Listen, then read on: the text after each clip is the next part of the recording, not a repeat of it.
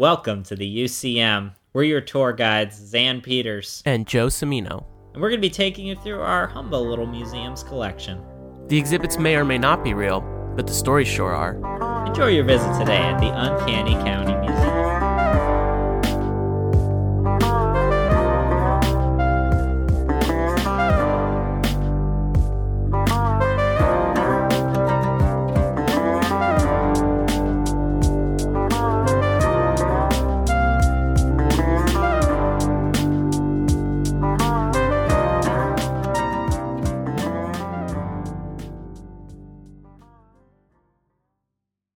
So, me and my roommates finally rewatched Cars because I feel like we've talked enough about Cars, the Pixar film. Mm-hmm. We've talked enough about Cars at the museum that I really did need to refresh my memory on it.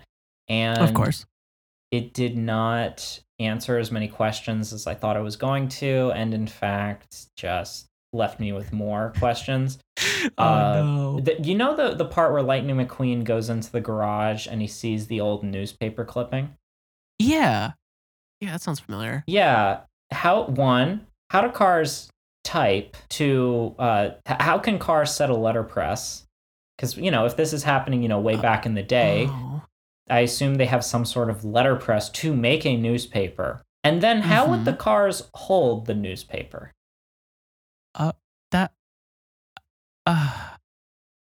So it just... That's a good point. So, yeah, this, I gotta say, maybe if I watch Cars a couple more times, it'll finally start making sense. This really is going to become the bane of my existence, is to fully dissect Cars. And it's going to wait, hold on. The movie. No, I think Dissecting if we're Cars, being honest, we do need to dissect one of those cars because we need we need to find out what's inside them. We got to know. It's important. Wouldn't tablets be the more practical way of viewing news for cars, or like? Yeah, because Lightning McQueen, he answers a phone that's basically, a computer. Right. But you would have to assume that their technology progressed to that point because, they show black and white photography. They show that there are some cars that are older models that are older, like the Hudson Hornet. Right. So what is the progression of technology that led to them having those computers? Did they have analog technology at one point? This is the question. Yeah. Oh my gosh, it's really makes you wonder what's going to happen afterwards, right? Yeah. I just, I guess we'll just have to wait for Cars 4. Did they make a Cars 4? I don't remember. No, they made Cars 3. Yeah. Just 3. Okay. And that was it. Just 3. Yeah. And guess what? Did we get any answers? No. Just more confusion. I mean, the continuation of the Cars universe, this is going back a bit to our exhibit on coding, but it also falls into one of the traps that I find very annoying about coding, where English accent means smart, Southern accent means dumb. Mm-hmm. Yes. Ugh. It's like, look, I know some dumb British people. Oof. And I know some very smart people from the South. Very true. It's yeah. fair. But it is those are ways that we try to tell things about people, or in this case, cars. I mean, I'm having the same question in Battlestar Galactica, where everyone speaks English, everyone has American accents, except for Gaius. He's English because he's the scientist, and he's always very befuddled, and he's very smart. Yeah, that just sounds like some continuity issues. Yeah, language what? In sci-fi. He's from the British part of their colony planet? Of course. Well, it's always just assumed that English is going to be the number one language used, and I think it's because in sci-fi, it's what audience that's kind of being shown you need a lingua franca. Game of Thrones does that. They call it the common tongue, but they establish that there's, other languages and whatnot. Yeah, I always had issues with shows or movies that don't do that because it takes me right out of it. Yeah. The only one that pulled that off was Chernobyl. Well, yeah, because all of the text and everything is still Russian script. Yeah. And you're sort of, the internal logic of that show is that these people with very, what read to us as very upper crust English accents are the people with money, and people with British accents that are more working class,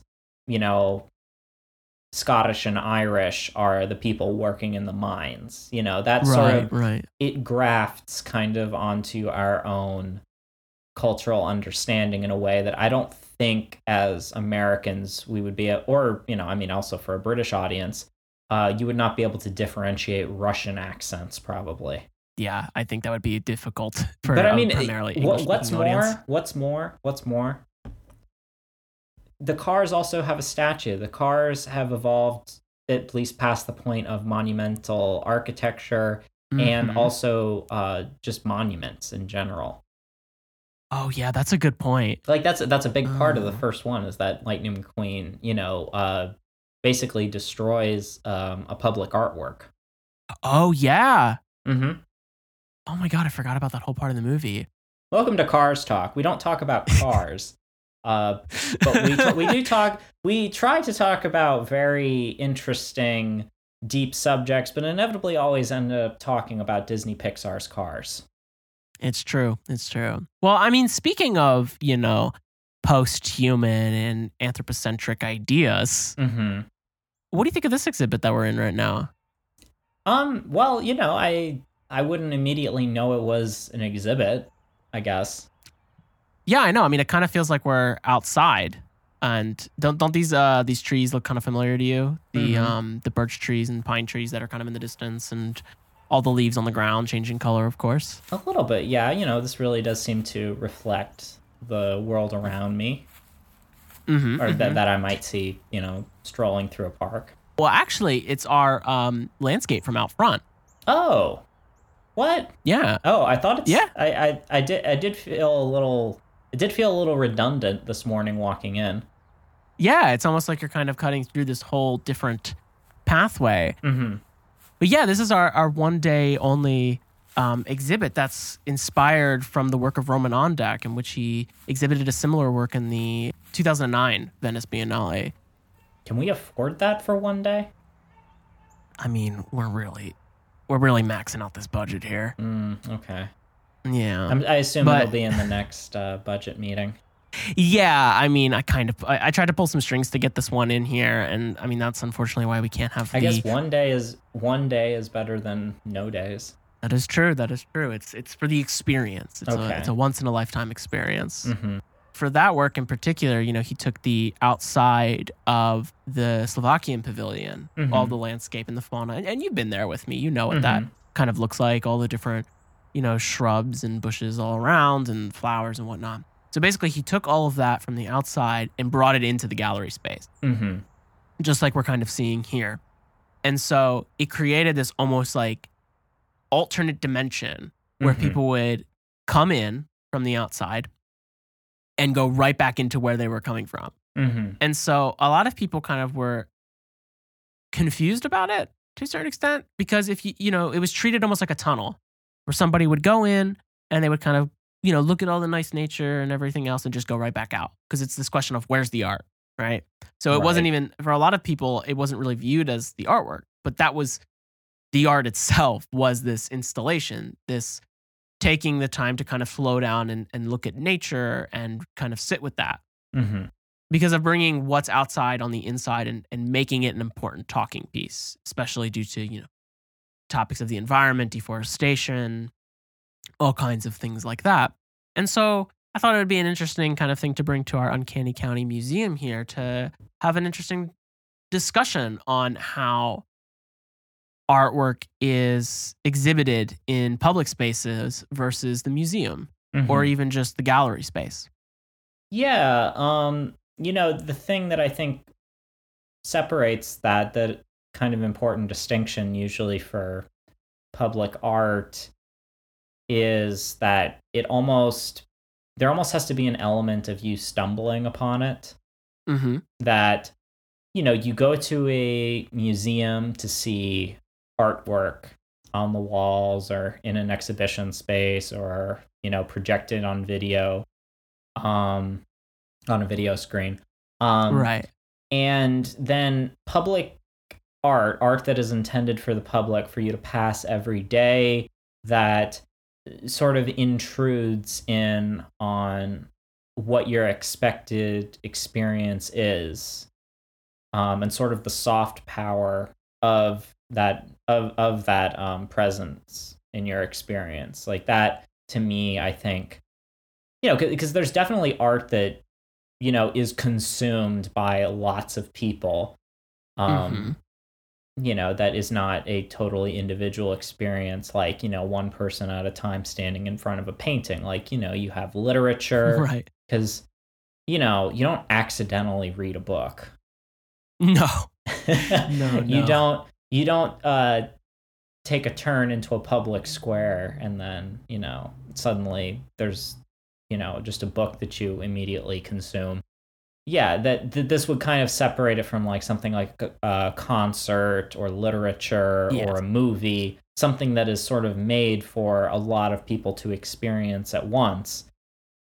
Public art is almost kind of, I feel like there has to be almost an element of it feeling accidental when you stumble upon it. Yeah, I mean, it's an interesting take on certain things. And clearly this has been going on for a while. This isn't necessarily something new, but it's being used a lot in the contemporary sphere of thinking in terms of artistic practices and research and also just making. Yeah. Because to me, what's interesting is its availability. Is that it's not something where you have to buy a ticket. And okay, so some of them are, right? There are some fancy things that people discuss as public art, whether it be like hammocks or light installations, things like that, where they kind of, it's more gimmicky. And I think removing that aspect of the conversation, a lot of these works are something that just exists in nature. They're just there. Yeah. And so it removes this kind of concept of having to buy a ticket, having a person limit, having to wait in line. You could just go and you're kind of seeing it. I don't know. There's just something fascinating with that and kind of ancient, but not necessarily so imperial, because like I think if like when we were in Italy, you turn the corner, there's a church or there's a monument or a statue. There's a statue of one of the Medicis somewhere. Exactly, and there's something so kind of inspiring about that, of this availability of artwork and sort of bringing up this city, or this town or wherever it may be. But at the same time, what happens when you take it and you make it something that's not necessarily human or organic? It could be something that's just there, just an object that's in this space, and it just kind of harbors this area, or literally just taking the fauna from outside and bringing it on the inside. And now this is an experience that people can have. Okay, but in the case of that, where you're, bringing the natural inside, which, we would consider the man-made space versus the natural space, I think that is part of the illusion of, public art, is you want it to seem natural, but it is very deliberately a choice. If you want to look at something like Central Park in New York, which you could kind of look at as a public artwork, it was very thoughtfully designed. The idea was that every turn would be a new visual experience. It was modeled after, specific historical and natural kind of inspirations. And, a lot of ideals went into that, and it being in, being on Manhattan and being, also a part of the colonial land grab. Yeah. And the expulsion of indigenous and, a lot of Black Americans from that region to build that park. But it does tell a certain story, and it is presented as this natural landscape. Yeah, and it is quite literally bringing the natural into the unnatural, right? Yeah, it is the slice of green in the middle of Manhattan. Yeah, and it's kind of funny too, because it's air source, its life essence, if you will, too, because it's the thing that kind of brings in the oxygen for everybody that lives there. It's an interesting kind of take on it, and it's an interesting thing to really sit with and think about too, how we as humans interact with nature and make points about it. Because I know we've had a few conversations about environmental art, and how it can go so bad so quick, right? And I think that happens because it's always trying to make the work about something, like in this case, the environment, that in a way where it's more two-dimensional, whether it be painting or I don't know, a video or something that's so literal. Plants are dying, so we're going to show plants dying, or there's deforestation, so I'm going to take a picture. That literal aspect is sort of the struggle that monuments and public art face right now, that a lot of people, I think, voice their opinions about how much they don't like contemporary sculpture or what they think contemporary sculpture is. I think they think of abstract expressionist stuff, modernist stuff, a lot of, minimalist sculpture, which minimalist sculpture is so interesting, but there is just that little sliver of intellectual elitism that, like, you have to have read a couple of things to get minimalist sculpture. That doesn't mean that there isn't something there to get. There are very, very interesting ideas going on there. But, if someone were to, turn a corner in, their city square and they see, a monolithic Russian minimalist sculpture, it would look like a misplaced piece of concrete that, was meant to go to something else. Well, because for those two, they were taking it out of the context it was originally in and placing it in the gallery space. Right. So like Dan Flavin's like fluorescent tubes and just putting them in the corners of the gallery and making this entirely different experience. But if we were to show that as a sculpture it is in, the middle of New York City, it wouldn't really work, right? Because it would just be so, you would just think that somebody left this thing here. Yeah, but because there is that lack of context, you're kind of left with projecting what you know about the artist onto that thing. I think a good example of that is, Cloudgate, better known as the Bean in Chicago, which, that's a very iconic and I think pretty well-liked sculpture in general. It's pretty, unobtrusive, not super controversial. If it is controversial, it's because people, think Anish Kapoor is a dick. Fair enough. Their judgment, like, it's hard for me to, like, not be snarky, even though, he does have interesting work. It's hard for me to not be snarky about Damien Hirst's work because of, whenever we do hear things about him as a person, he does, not sound like the best. Yeah. Well, it's that superstar, celebrity artist personality. Yeah, that's a whole other conversation. Yeah. But with so little to go on, you see the Bean and you think, what type of pretentious waste of public funds is this? Yeah. I mean, that's very true. I don't know. I've seen it. I've been to Chicago a few times and it was, I don't know. I mean, I was young, so I don't think I looked at that and thought, oh no, this is a monument created by this artist and there's a reason for it. I kind of was just like, oh, it's a weird bean and it's reflective. Yeah. Fun. And, that's just, and I think there's something. It is fun and people interact with it, which I think is the overlooked, really kind of nice thing about it is an engaging piece of public artwork. I was just reading this older interview with the artist Christian Botansky, where he was kind of discussing his opinions on his artwork and installing it in the museum or in the gallery space versus a more public space or a more, I guess, like environmental area. Okay. And so, because like he's working with a lot of the kind of guilt that comes with different events, and specifically the Holocaust, because his parents were involved in that. and I think it was his father that had to escape, and I forget exactly where they moved to, but he was kind of discussing how he's working a lot with this like guilt and this remembrance. It's a very big topic for him, but he doesn't really like to install things in galleries or museums really as much in terms of when this was written.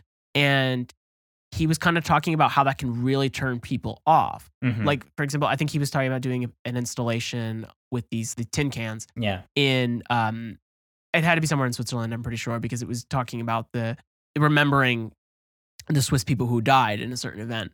And the thing he was talking about was when somebody approached him and asked what you were doing, he said he's making a monument to remember the Swiss people who have died. And was kind of very candid and blunt about it, but, you know, conversational. And he was saying that the public found that to be a bit more approachable because they know what he's talking about and they can read it and they can understand. Right. But as you know, he was saying like as soon as if he would have said, "Oh, well, I'm a contemporary painter coming from the, you know, museum, the Contemporary Art Museum over there, and I'm doing a work on this," it immediately shuts the conversation down because there's a pretentious attitude that I'm this person who has no, you know, connection to your culture, and I'm going to sit here and make a painting about it.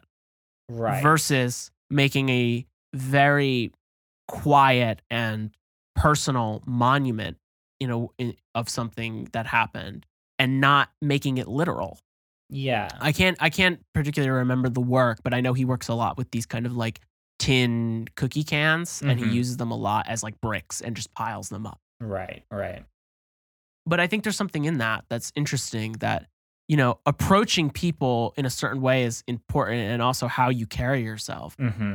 Yeah, it's the, you know, as we sort of have this, you know, as we had Indigenous Peoples Day not too long ago, you know, sort of our American replacement of Columbus Day, you know, as we, you know, try to remove Confederate monuments, remove statues of Columbus. And there's the question of what do we do with these things so that we, because I think it is important to remember and to remember them in the right context. You know, you and me were in a class together where, you know, our professor who, you know, she herself was, you know, from Italy, she's European, knows an enormous amount about history, but sort of like presented us with like how kind of Eastern European countries deal with, you know, like statues of Stalin, you know, sort of putting them in monument parks. And that they're, you know, that if you were to do a park in the United States with a bunch of Confederate generals, that would not neutralize them in a way that I think she is imagining. Yeah, I remember that discussion. That was complicated. I always kind of frame that when I'm explaining the topic of Confederate monuments and how to remove them as it's like, you know, you're talking with people who all agree with you. Yeah. But it's just a matter of how to do something. Yeah, the Soviet monument graveyards they're good in intention and thought, but they still, it was like, I remember they kind of still bleed out. Like they're still there and they become something else because it's like, you're basically making a monument park. And here in the US, that is a very different concept and context. Well, because we have the National Mall. Exactly. You know, you think of it's a different precedent for having monuments and for having the pedestal itself. I mean, the pedestal itself has power that the statue is literally standing above you, standing higher than you. And this is something that you literally look up to, you know, as if we want to really literally read these monuments. So, you know, you are looking up to Columbus or, you know, Stonewall or something, you know. Yeah. The sort of American problem with this is, you know, one, our kind of how recent a lot of our history is compared to, you know, some other places where, you know, it's like, okay, there was this one building erected by a fascist, but it's also, you know, attached to this other building built by a monarch from centuries ago. Yeah, exactly. Yeah, it's a little bit intertangled.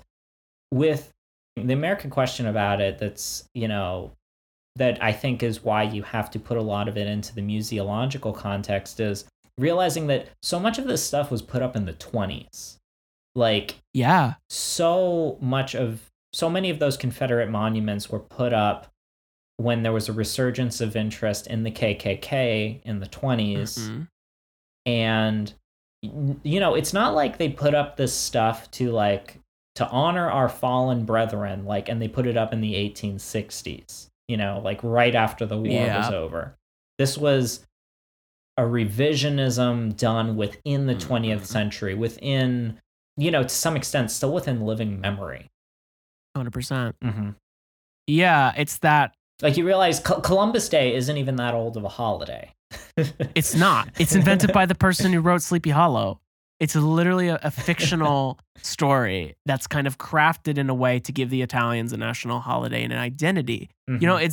It's something I was complaining with my parents about, because I'm so beyond frustrated with this attachment that Italians have, American Italians specifically, have to Columbus.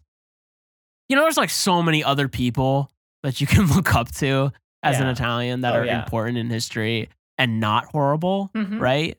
It's just I don't get the fascination, and I don't get why it's so important. Mm-hmm. And I think it's a cultural desperation, mm-hmm. because it's we don't want to, acknowledge the bad parts of it, because then that makes our identity in the U.S. kind of fraughtful. It's just, back to where I guess it was before Italians were included. Well, okay. But I mean, a lot of Italians came to America, out of desperation. Yeah, for sure. And, it is nice to be a part of that American story. But if you are a part of that American story, and you are European, mm-hmm. you are a part of a story of, perpetrators of a genocide. And you are inserting yourself into that narrative, which is, something you have to, you can't just take the glorious parts. You got to kind of own all of it.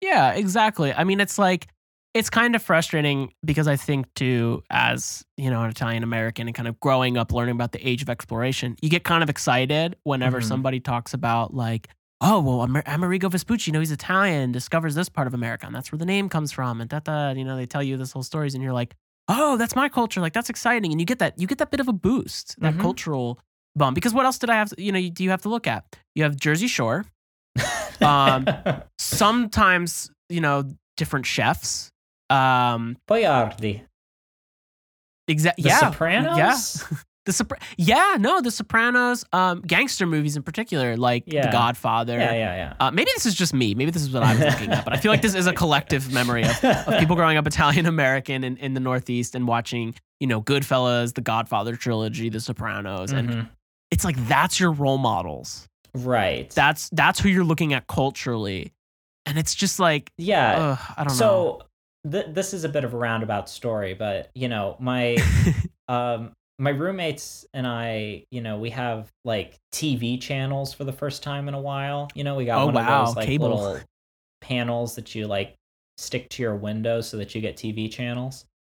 Oh wow, okay. So we're flipping through, and we go, it's TV Land or whatever, and they're playing episodes of The Munsters.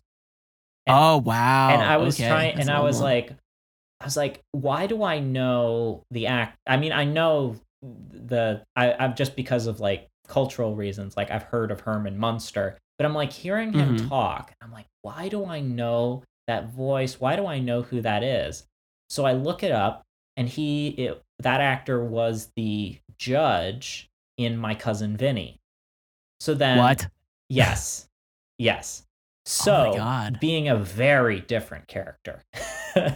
Yes. So me and my roommates are let's watch My Cousin Vinny. Oh, it's bold. Yeah. And then we watched it, and first of all, it's great. It's a great movie.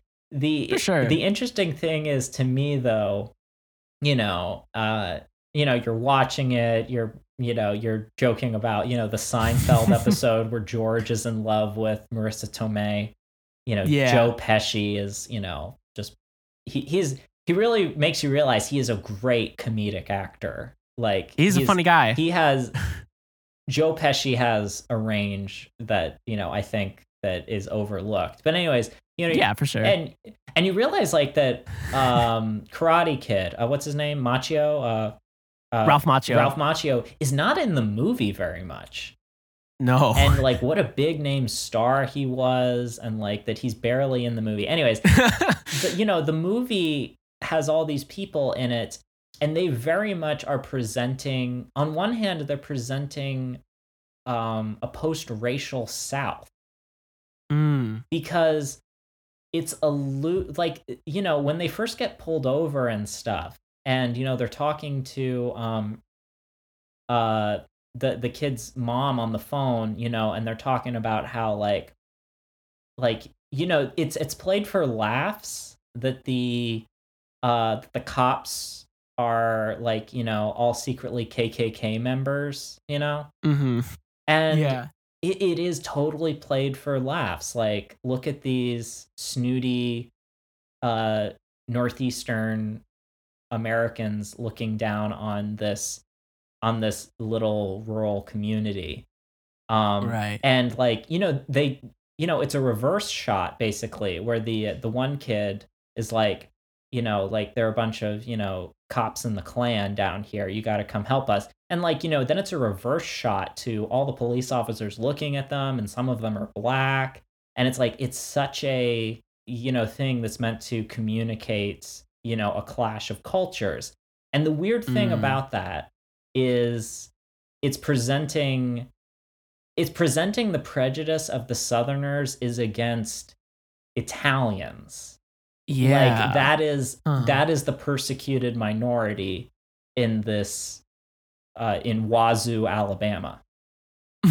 Interesting. So, oh man, when Marissa Tomei and Joe Pesci and Ralph Macchio show up, and Ralph Macchio's Jewish roommate, like, which also they were going to UCLA, but going there from a tri-state area via Alabama to get to California. I mean, okay. I'm confused on the geography. Yeah. I'm confused. I don't really get how that one worked, but hey. Yeah, whatever. I think they say something about like they wanted to like see the seasons change or something, but I don't know. What? Yeah, anyways, right, but just the idea, there is that desire for, to see Italians vindicated in American media, that they went from being, kind of the subject of prejudice themselves to kind of being absorbed into the construct of whiteness that this movie, sort of exists outside of. Yeah, it's true. It's an interesting kind of observation with that too. And I feel like, I think it's going to take time, to be honest, for Italians to kind of come around. I'm so generalizing right now, but at the same time, I thought you were going. I thought you were about to say it's going to take so long for Italians to be fully accepted. No, I think they're fine. I think I'm gonna speak for the Italian people. When will we have an Italian president? Do you remember when people made that a big deal though about the president being Catholic? I mean, I do not remember. I mean, I'm not from. It's like I guess I'm not, 70 years old. But yes, God, I know there was great fear in having an Irish Catholic president. Yeah, totally different conversation and aside from what we're discussing here. But it is. I mean, I think JFK threw the scent off of anti-Catholic people just by, committing every sin that was humanly possible. All right, no one's going to think I'm taking orders from the Pope if I screw every woman and do a bunch of drugs. I mean, he was injured very badly in World War II. They want to make light of that, but Yeah. Oh my God.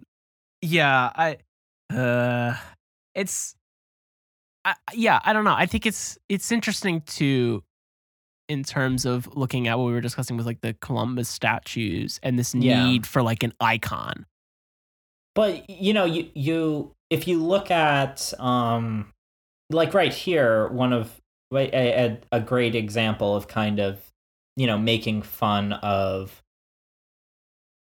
putting anything on a pedestal, because so much of minimalist sculpture deliberately is on the floor. Yeah. Trying to remove the pedestal. It is trying to democratize the art. It is trying to put you as a person on the same level as the art, Yes. But then if you look at Piero Manzoni's Base of the World, that he made in 1961, you'll see that it is upside down. Yeah. And that's such a brilliant gesture as art. And it's also really funny, Yes. because you're trying to imagine that this little tiny cube of metal is supporting the world, because that's the hilarious thing about it, that you could literally put the world on a pedestal. The pedestal doesn't have to be bigger than it. Exactly. It's like that Atlas holding up the earth. Oh, absolutely. Yeah. It's interesting too in terms of the context of arte povera, because that I think goes on to inspire a lot of, for sure, European contemporary sculpture and installation. But the weird thing is, being back in the States now, like, now that I'm, no longer taking my MFA classes in Italy, is, now I'm taking them in Boston. It is funny, like, having to remind yourself that not everyone knows about arte povera, and they don't know in detail as much about arte povera and about Italians reckoning with their history of monumental art and architecture. It's such a huge part of their culture, but also but its role in colonialism and its role in fascism. Yes. And how all of that art is just, about, it is the people of Italy that will keep the culture alive. That we as Italians are the culture worthy of monumentalizing, that we maintain that monument. Yeah, exactly. And of using what you have available. Yeah. Arte povera is very Italian in terms of even just how it's made and its philosophy. Well, yeah, just the material of granite. Yeah. Or of marble. The implications, the centuries and millennia that you reference if you even bring that material forward. Yeah, and even just working in terms of the found objects and materials. And because this is, for those that kind of don't know on our tour, this is an art movement that's happening in post-war Italy, where it's going through one of its major economic recessions because of the war. And, half the countryside is bombed out. And so most of the South is moving to the north because all the industrial jobs are in the north. Yeah, that's sort of the industrial boom. And I think if you ask Italians, only Italians, and really only Italians from this time period, can make arte povera. Yeah. That there's what they they let Canellis in on a technicality, even though he's Greek somehow. Yeah, well, I mean, like, because it kind of goes. It's not totally just cultural. I think it does kind of broaden up, but I think also if you lived in Italy. If you were living there, and I know Canellis was there a lot, that's kind of how you get absorbed into this. Yeah. But it's an interesting point that you bring up, talking about the pedestal as well, because and in terms of how Americans look at things, and that kind of striking difference between, going to school in Boston versus in Europe. Because I was discussing this with a few friends of mine on how few public art installations there are in the U.S. And I mean, I'm talking specifically from the East Coast.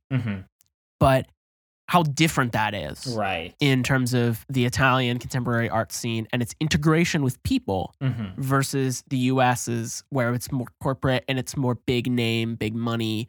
Go to a weird gallery in New York and experience a ball pit or go to Philadelphia and have the lights installation. And maybe it's for free, maybe it's not, because it totally depends on how the artist views it. Yeah, but the public art that is famous in the Northeast of, the United States is what? You've got the Wall Street Bull, the Statue of Liberty in New York, and then,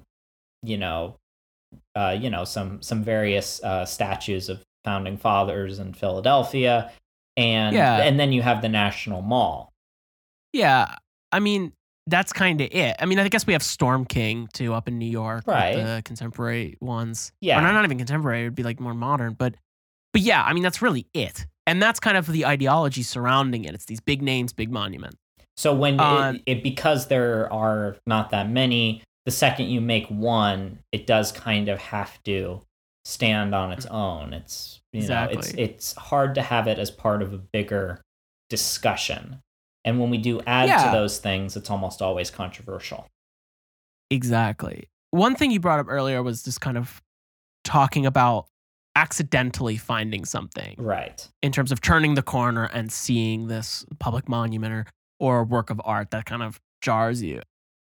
It brings up this point in my head about the artist Adrián Villar Rojas, who's an Argentinian-based artist working with kind of found material and sculptural forms, but very much involving natural materials. And so he was doing these works a while ago in which him and a group of people would kind of make these massive sculptures out of clay. And he did one where it's a huge blue whale, completely made out of clay in the forests of Argentina. It's located right outside Ushuaia, Argentina. And it's just there. So they build it out of natural materials. So it's out of the clay, completely make the sculptural form, document it for the sake of the portfolio and whatnot. And then they leave it. And so the concept is build this artifact, this monument out of natural material, let people find it if they find it, and then eventually it's just going to biodegrade back into the earth because you're making something out of the earth. So it's kind of intervening a little bit in the world and just making a mark that doesn't necessarily have to be so industrialized. Yes, exactly. Very ephemerality is very much a part of his work, and I'm super, super into it. Well, he's a great artist. I have a friend who's an artist, Alexander Clinthorne. Sometimes goes by Xander Clinthorne. Yes, when we met at MSU, yes, we made a joke about us both being named Xan or Xander and into dinosaurs, but he. A lot of his projects for his MFA were basically sculpting kind of abstract forms out of clay, but making them look like fossils, or kind of resembling fossils. Like he would kind of just squeeze the clay with his fingers and glaze it to look like vertebrae or skulls, and then just leave them out in the woods for someone to stumble upon. Oh, I love that. Yeah. Yeah, well, because it's so interesting, too. Like, anybody could find it. Actually, in terms of Villar Rojas, they made another kind of whale, monument in the middle. I think it was, in the desert or somewhere in, a more open area. And they just left it out of the same materials. And people found it and thought it was ancient. They thought they discovered an old monument from an ancient people. That's kind of the fun discovery element of that. And I don't really think you can find that in a museum space or a gallery space. I think it's something so unique and different to take art out of its original context and put it somewhere in nature, put it somewhere completely else. And even just taking that extra step to make it out of nature, to make it out of natural materials, just like, your friend did. And this artist both artists, I guess, have how both artists have done that. Yeah. And so it's something that to me is very fascinating. And it's a huge question right now in terms of, I think working on my practice and making things, and I know you are as well, which is kind of really sitting and thinking with this idea of how we show art in public and how do we show things to people and kind of have this broader connection. Because if art's really just about this social connection and this idea of explaining something, a broad and very complicated philosophical concept and idea through a medium. Yeah. How do you do that in a way that makes it available for everybody? If you want to. And I personally think it should be for everybody, but I think things should be available for all to hear or see and feel. But again, that's a huge question, and it's a debate to a certain extent. I mean, for one, I wouldn't call it an answer to that question, but one of the routes a lot of people go for public art is to go for, I think what they would assume does not come off either apolitical art or art that is not immediately recognizable as political. Yeah. Like, it's been remarked a lot that one of the reasons why, a lot of big corporations are willing to invest in, abstract art is because it does not, it can seem kind of welcoming and does not always literally challenge you in a way that, might be contrary to what a corporate interest might be.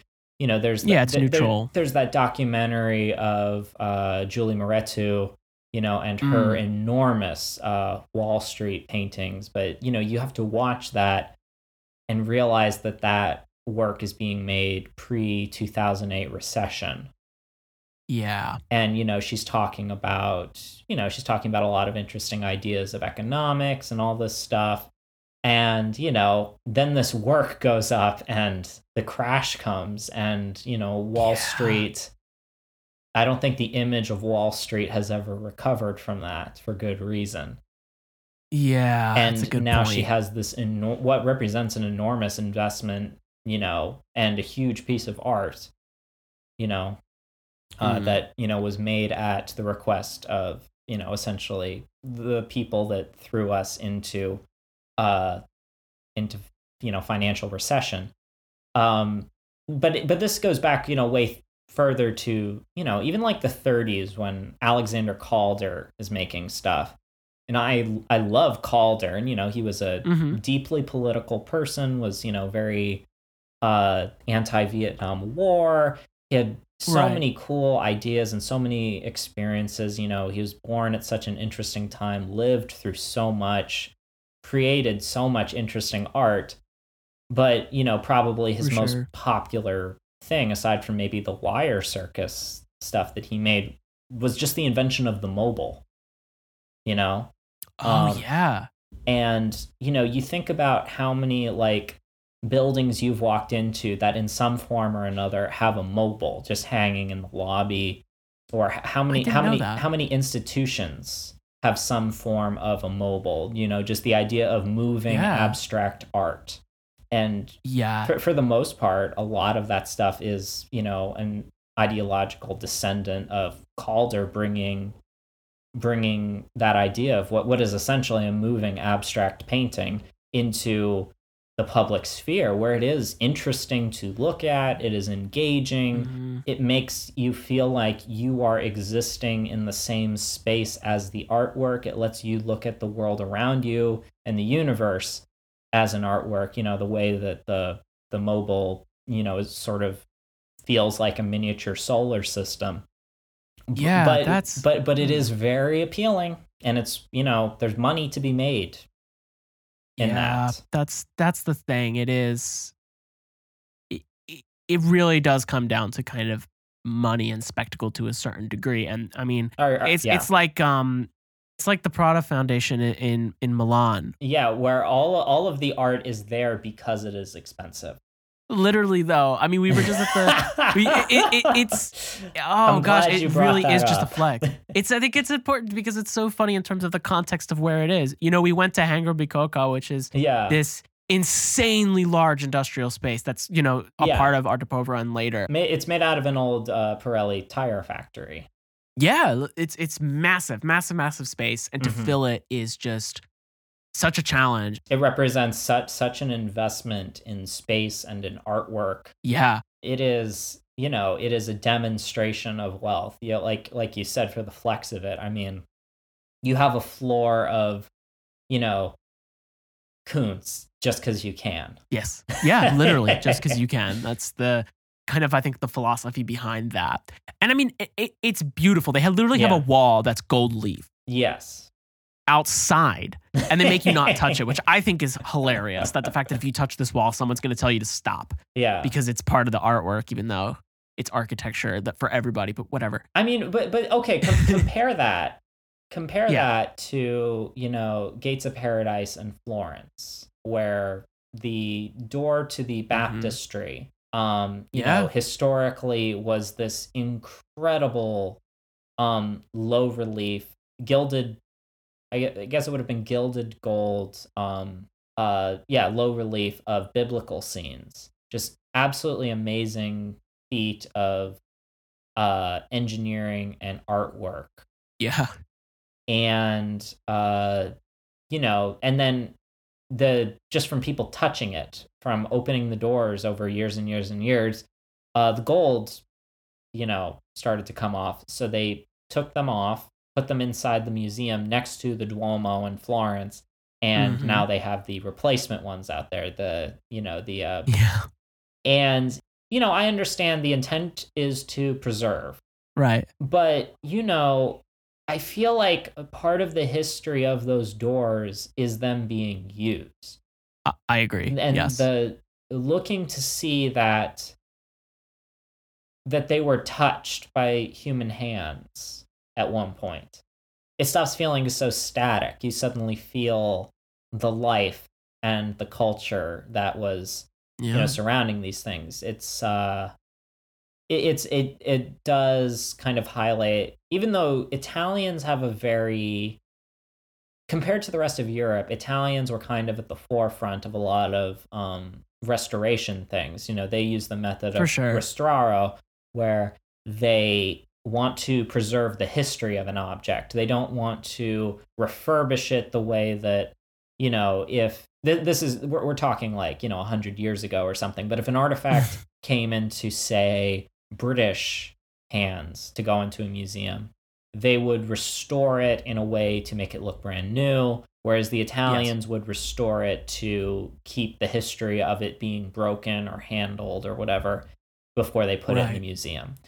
But still, there's the interest in preserving the original material, whereas, if you go across the world to Japan, they do not have they do not always have that same reverence for it being original, where they might rebuild a temple exactly the same way using traditional methods, and because it has been on the same site and it is built the same way, it can still be considered the original structure. Sort of the new bike kind of conundrum, where if you keep replacing parts on a bike, is it just a new bike or is it the same bike? I mean, that's my question with Herbie. Oh, God. Herbie Fully Loaded. I mean, if you replace Lightning McQueen's engine, is that his brain or is that his heart? Probably. But you're not a new person if you get a heart transplant. Or are you? No, you're not. But I had a debate on that in philosophy class in undergrad, and it was just such a mess of this, like, because the guy was like a biker. That's right. He was like a bicyclist, and that's what he did and really enjoyed. And he was like, if I replace all these parts on my bike, is it the same bike that I bought or is it a different bike? And you're like, I don't know. I guess it's the same bike because it's your bike, Yeah, but I mean, it really is a complicated question, and I think it comes up in this case a lot because I think to rebuild the temple where it is, and how it is, to kind of keep reconstructing this is still then the act of reconstructing something, preserving the memory, if you will. Whereas with Ghiberti's doors, it's kind of like we need to save it, but by doing so we isolate it. Yes, we put it behind glass for you to pay to go see. And granted, you're paying for the city and for things to be restored and whatnot. And I understand the terms of, how public funds but work. You could say the same thing about national parks in the United States. Yes, yeah, exactly. Where, we have closed off areas with the good intention of keeping them from being developed. But for sure. in doing so, we have inadvertently, removed those places from the hands of Native Americans.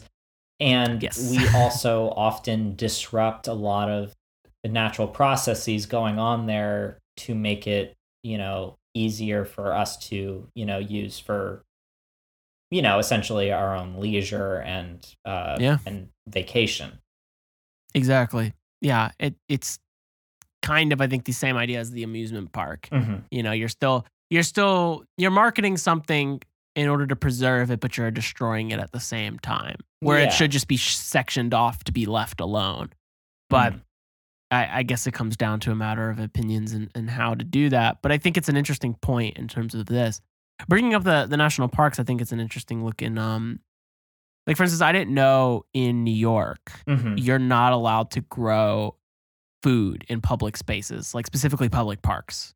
That's illegal. Wow. So that's interesting. And I didn't know that. And I know that because there's an artist, Mary Mattingly, who's an American artist working in New York, and with that kind of problem. And she created this interactive kind of installation, but really it's I guess it's almost like a place, literally, like creating an installation that functions as something else. And the project's called Swale. And what it is basically is this floating food barge. So it's a massive boat. Or I guess it's not that big. It's pretty, like an average sized boat, let's say, that's floating in a pretty big boat. Yeah, it's a pretty big boat. It's not boating big boat face, but it's a pretty big boat. Basically, it's this large barge that's kind of hanging around New York City, and I think it was originally placed near the Bronx because it's like it was one of these areas is the largest food desert in New York City because everything outside of Manhattan has to kind of deal with what it has, and groceries are super expensive, and you can't plant, gardens in public spaces, and this is technically like this is an urban area, so it doesn't mean you have a lot of land to begin with, right? And so, the idea from the project, and I know it's a collaborative project with her and a few of the locals and other people, is to have this floating space that's kind of just, not really using any gas or anything else. It's just kind of floating along, and it's docked when needed. And it's just a garden that's on this boat, and it's totally renewable. And people are invited to kind of come on and participate and grow different crops and plants and different things and learn about them as well and how to kind of care for that. So really interacting with the community in a way that both provides knowledge, nourishment, something to do, quite literally. Yeah. And that's productive, and that's, I think, healthy. Yeah, I guess that's so interesting, and and it definitely, makes you think about land use. It's definitely reminiscent of, I think, what the Aztecs did in Tenochtitlan, right? Yeah, exactly. Where they would have the pylons in the ground or in the lake on the floating gardens, which I think is still practiced in some parts of Mexico by the descendants of those indigenous populations, which is, I think so. I mean, it does definitely raise the question of who should public art serve? Exactly. Because people can invest, money in this stuff, and like, you look at, if you look at like murals, like Diego Rivera's murals, those are incredibly famous, and you can find them in Mexico and the United States. And they clearly have, monetary value and a cultural historic value. But then there is a question of, the politics of them, which is, pretty far, basically advocating, workers' rights, unionizing, communist ideals. Which, some people, some institutions might hesitate on advocating. Right. Depending on what their own politics are. Sure. But, you can't deny that they're valuable. but you have to ask, who are they valuable to? Are they in places that are going to encourage people to, push for, workers' rights over the factory owners' rights? Are they, where are you putting these things? And in Rivera's case, he's putting them throughout Mexico. He's putting them in Detroit. That's clearly a deliberate move in that sense. But then, by contrast, look at Thomas Hart Benton, the American regionalist painter, and he had a lot of work just kind of, I think kind of, interestingly, I think they kind of had similar, like very sculptural looking painting style when they did murals. Like their murals very much feel like public art because their figures look like statues. Their figures look carved. And in his murals, he wants to reference all kinds of history, going on in the South. And in, one case, he has a painting that has some Klansmen in it as sort of a reference to this kind of scandal with the KKK that was uncovered, and it was kind of a win for, journalism that, this KKK plot was, thwarted. But then without that context, now you have this mural that has, they're kind of off in the background, but still you have a mural with KKK figures in it in a college. Yeah. And, now we're sort of running into the issue of when you have figurative sculpture or figurative art in general in the public arena, what do you do? Is it better to just always keep it abstract so that anybody can see the ideals or the ideas that are in that art? Or, do you always have to have a disclaimer that we're trying to think bigger than the people that are in the monument or in the public artwork? Like the Lincoln Memorial is, and it has come under scrutiny because of who Lincoln was. And, he was a complicated person and a person of his time, and we should not overlook the bad things that he did. But that memorial, to me at least, has always felt like bigger than Lincoln himself. It is quite literally bigger than Lincoln. It addresses his conflictedness. It is the ideal of uniting people. And, and that monument is effective whether you agree with its politics or not. It is an effective monument that, like, I'm not going to stand here and pretend like Lincoln was a perfect person, but like in Handmaid's Tale, there's a scene where the main character goes to Washington, D.C. after, the like religious fanatics have taken over America. Right. And they blew up Lincoln. Oh, wow. In his chair, and there's just this moment where she's standing there looking in on the memorial in that empty chair, and you just have this sinking feeling. Like, I didn't even know that I felt that strongly about the Lincoln Memorial. Yeah. But the absence of that idea was scary. That there's not even something, that there is not something advocating for the idea of democracy and the idea of unity. That is just absent from the world. It is scary. It was a genuinely, and in a TV show filled with horrifying imagery. I was gonna say, like, that was a haunting moment where you feel this is how we create fascism, by obliterating any reference to an idea or to history. It's the iconoclasm. I mean, this brings it, I think, a kind of full circle to what we were talking about earlier.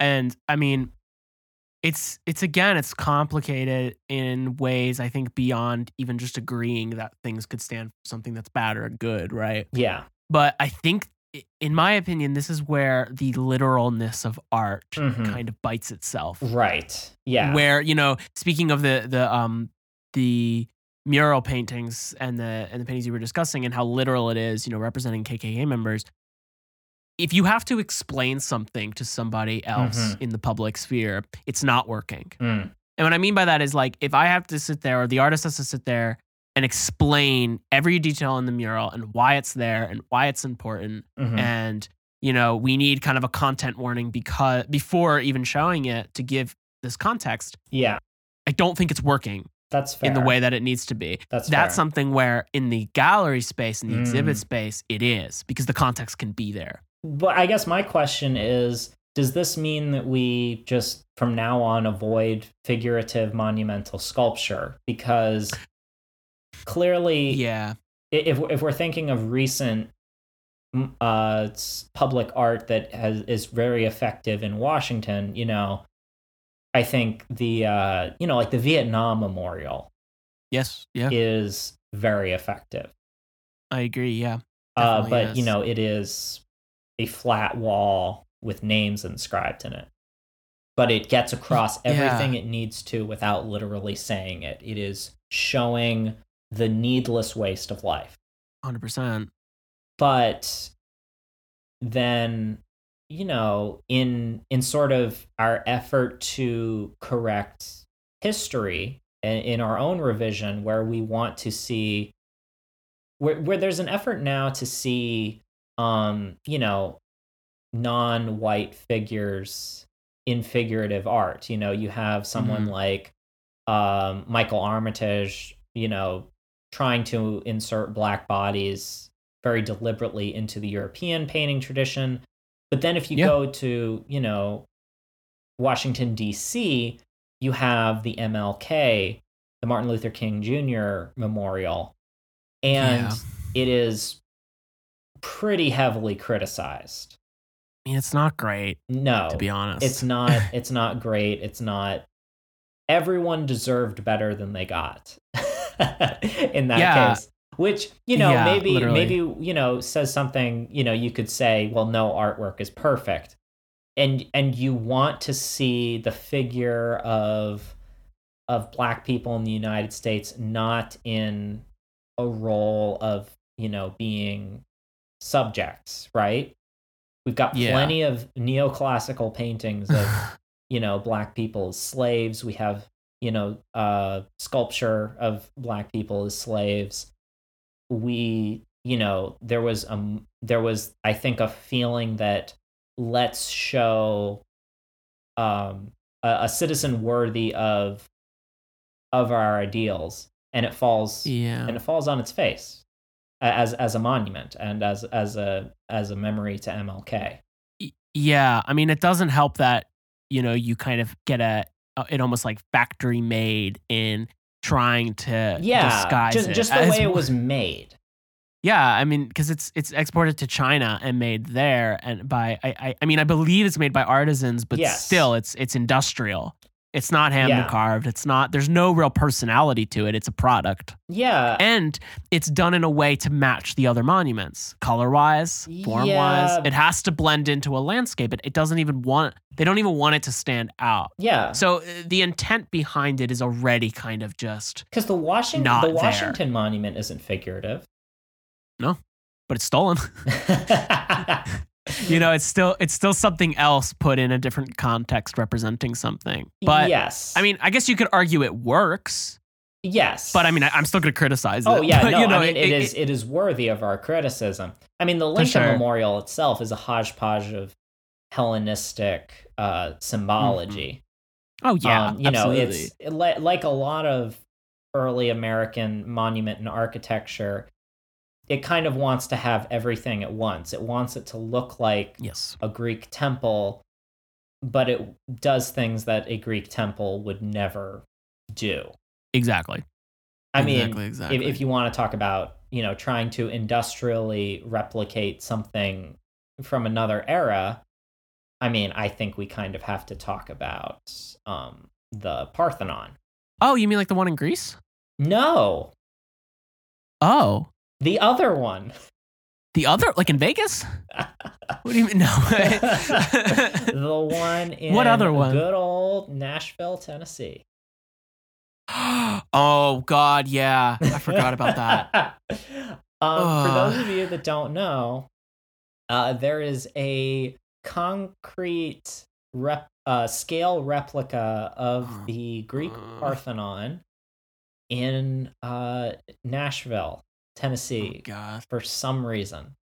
Like, here's the you were gonna rebuild the Parthenon, and you weren't even gonna put it in Athens, Georgia. You were gonna put it in Nashville. I mean, come on, at least acknowledge the context and the funniness to that. I mean, it's just funny to me because, like, I have a story about this. Like, I was doing this road trip to Nashville for New Year's. This is years ago with some of my friends. One of whom I live with. This person now. She is Greek, and we were driving into Nashville, and we were like, "Oh, do you guys want to see the Parthenon?" And she refused to see it on principle. I mean, I don't blame her. On principle of being Greek. I mean, I told one of our professors about this, that professor being Sicilian. And, like, I don't know how else to describe it other than, like, the look of disgust on her face. Like, she does that thing with her lower lip that kind of looks like a grouper.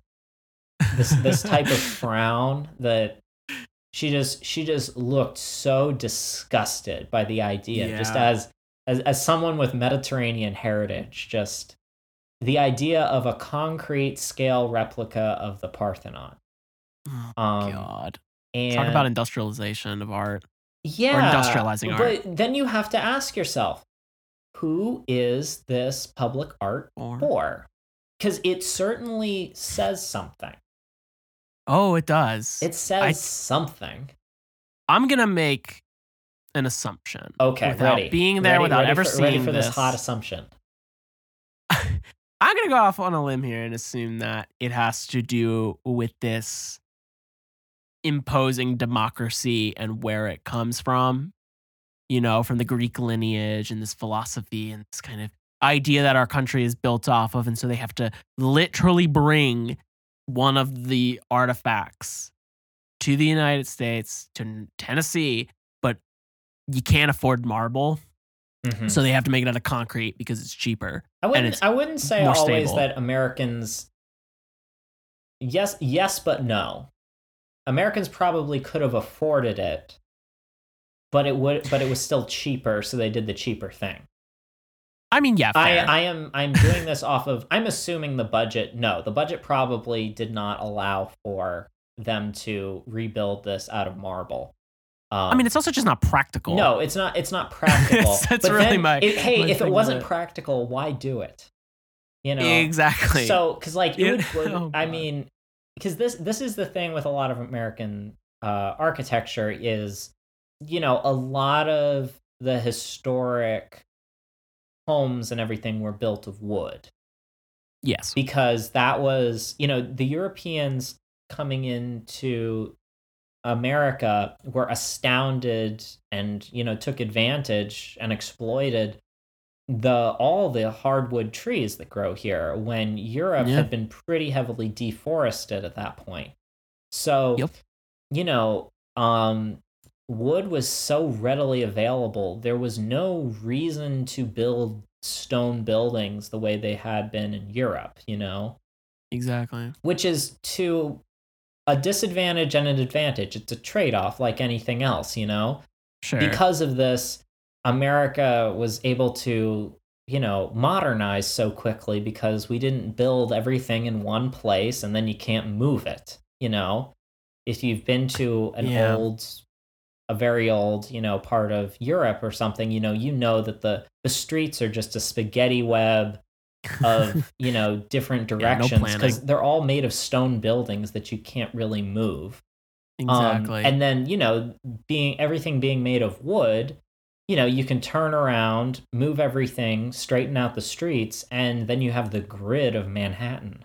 you know? Exactly. You can have the very French plan of Washington, D.C., Boston, where I currently am. They said fuck it and kept the kept the original spaghetti web.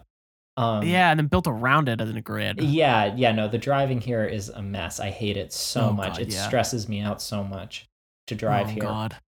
But, brick and lumber being, brick and lumber means something different because it speaks to, I think our Lego type mindset of how we build things. Yeah. But you don't have to immediately approach that as a wholly bad thing. No. Because that's culturally, an American interest in, an not always healthy interest, but an interest in improving and innovating. But you realize, in an interesting, profound way that the foundation has not been fully thought out. No. Just the way that we often build things where, they somewhat almost like don't, the reach and the ability, are sometimes beyond what we probably should be doing. Yeah. That is quite American. It's very short-sighted. Yeah, I mean, people have even, talked about like with the Twin Towers, like that they were not constructed properly. That there were all of these buildings that, had disasters. Some of them, even the building that Timothy McVeigh blew up in Oklahoma City, another act of terrorism. Like, it shouldn't have killed that many people, but they didn't build that government building correctly. They cheaped out. Yeah. They cheaped out. They had the ability to. They saved, a couple tens of thousands of dollars, and, so many people died.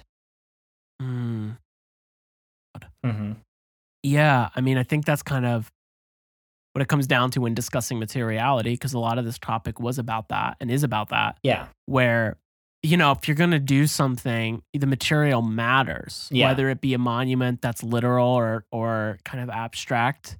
And if it's made out of, concrete or marble, right? Or if it's ephemeral and it's made out of clay, the mud, the earth.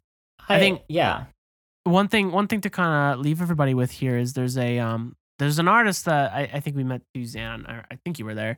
Her name's Stefania Galegati. She's a Sicilian artist who works in a variety of different mediums, and she's worked with monuments and such. But there's one project she's working on currently that's definitely a huge collaborative project in which it stems from this idea of buying an island, and specifically this island off of the coast of, I think it's near Palermo, but I'm not entirely sure.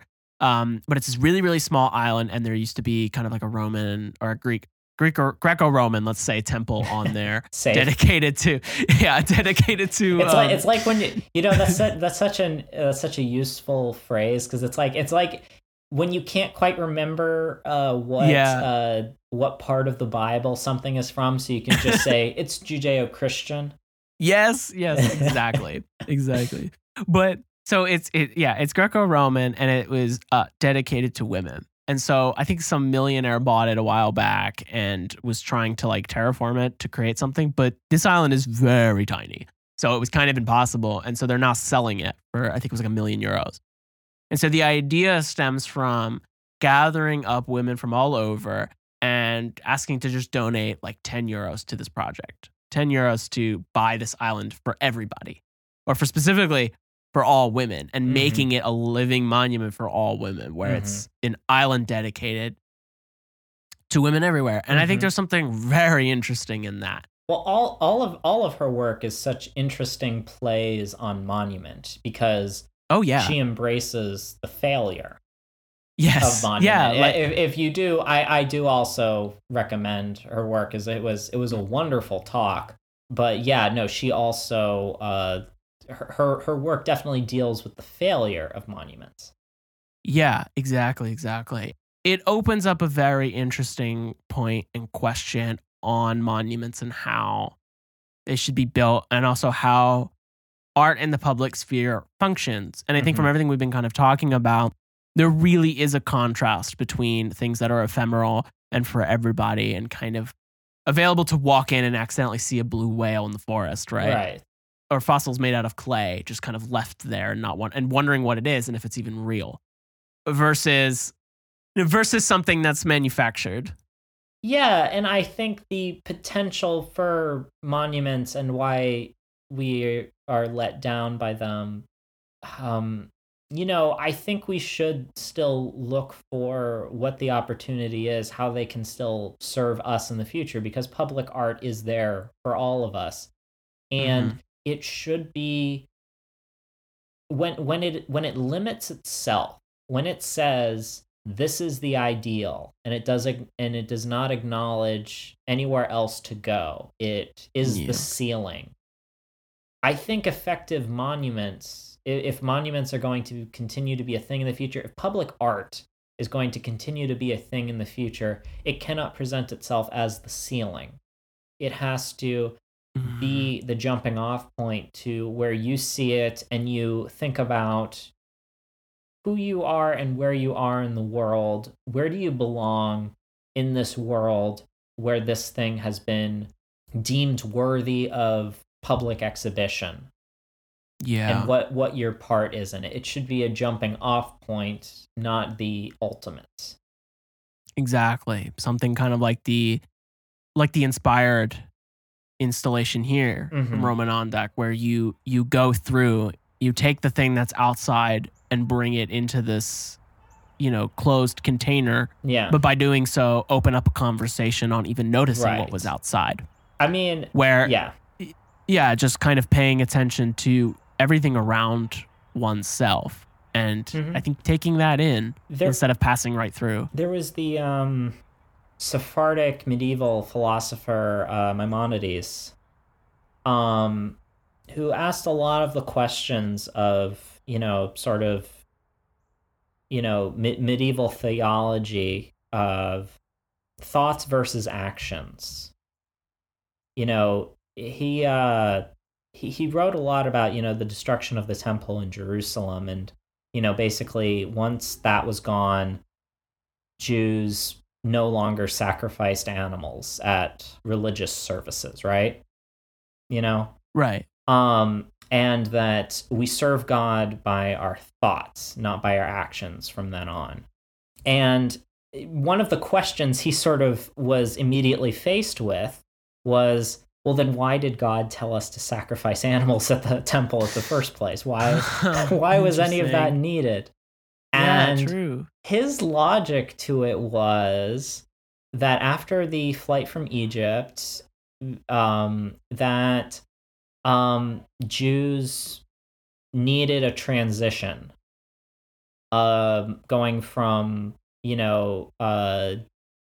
some sort of ancient pagan religion to move into a more modern religion. Because to him and a lot of his contemporary people in the Middle Ages, the thought of sacrificing animals was, it seemed kind of gross and unnecessary.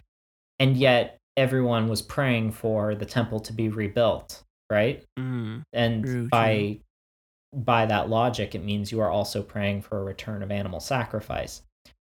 Maimonides sort of proposed that it was meant as a transition where God knew that the Jews were not ready to totally accept this new type of moral religion, that we needed to transition. And, you could make a million arguments that this is basically retconning the Bible to kind of fit his what were his contemporary views and a lot of other people's contemporary views. But I think there is something worthwhile to look into looking at the past and seeing what we had to learn to get to where we are now. Because I don't think we should ever look at ourselves as fully enlightened by virtue of having been born in this time period. It's, right. If you put up a monument, if you put up artwork, if you put up something, if you do something with lasting effect, it's going to outlive you. We have to be ready to talk as a society about where we go, about how do we change in relationship to this constant, and just be ready for those changes and embrace those changes. Embrace the fact that society will continue to change and hopefully continue to improve. Yeah, I think you summed it up right there. That's exactly it. Well, Maimonides, he did a lot of the heavy lifting in the 12th century for me, but yeah, I mean, you're really just piggybacking off him, but I think it's still important. You know what? Everybody's piggybacking off of Maimonides. He's, it's like every guitar player piggybacks off of, Chuck Berry. Very true. They're just laying. They walked so we could run. Yeah, but I think that kind of brings our tour to a close here, and I think we can exit through this other side of the loop, if we will. Thank you all so much. Is this exit sign public art, or is this the exit sign? This is the exit sign. I think we legally have to have that there. Yeah. Okay. But I guess you could put an exit sign in a forest and see what happens. I've been Xan Peters. And I've been Joe Cimino. Thank you so much for coming to visit us today at the Uncanny County Museum. Bye.